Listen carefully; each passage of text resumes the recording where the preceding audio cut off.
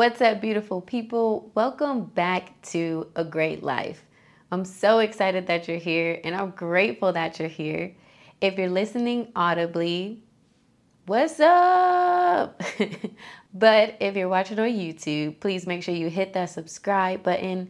And if you're new to my channel, my name is Paris, and this is all about living a great life, period. Today, I want to talk about imposter syndrome. Now, imposter syndrome is something new that I've recently heard about, and it's not something I can completely relate to, but it's definitely a topic I'd like to tap into. And hopefully by the end of this video, if you are dealing with this imposter character, you will be able to move forward in your wonderful life without them, okay? Or at least begin stepping away from them, so you can live a great life, so you can enjoy everything around you abundantly.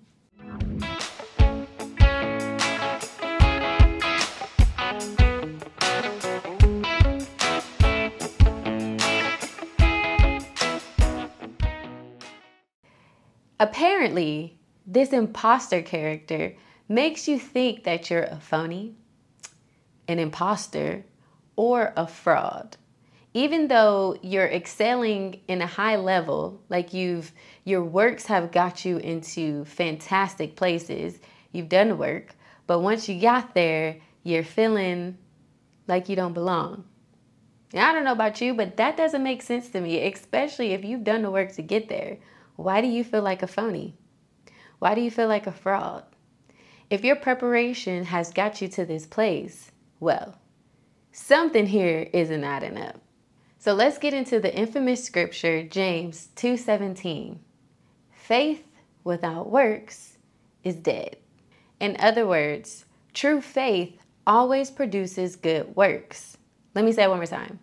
True faith always produces good works. So if you're someone experiencing imposter syndrome, well, you've had faith, you've done the work, and now you're reaping the benefits. True faith always produces good works. The other day, I was at a Bible study, and one of the amazing women there brought up the fact that she was experiencing this thing called imposter syndrome.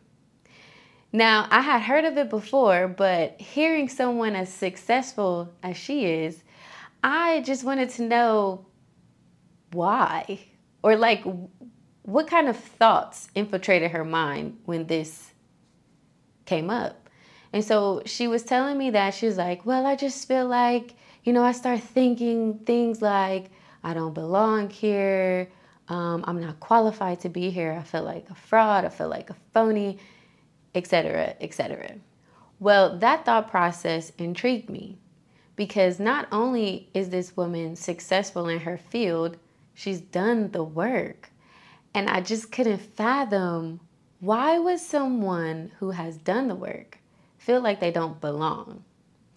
And then this scripture, faith without works, came to me. And I said, well, how does this correlate? And how it correlates is simple. Once your works have produced much fruit and you begin to feel doubt or that you don't belong, then it's time to go back and check your faith. Are you comparing yourself to someone like a coworker or maybe a superior? Are you taking an imagery that is making you feel insufficient? What is it around you that is making you doubt that your presence in this space matters? If you're experiencing any imposter syndrome, I encourage you to check your faith. What do you have faith in? What are you looking at? And then begin to encourage yourself. You've done the work. Your faith, your works have brought you to this wonderful place. You absolutely deserve to be there. Encourage yourself on a daily basis. Put up some affirmations if you have to. And remember, you are a child of the Most High. You share DNA with the Omega.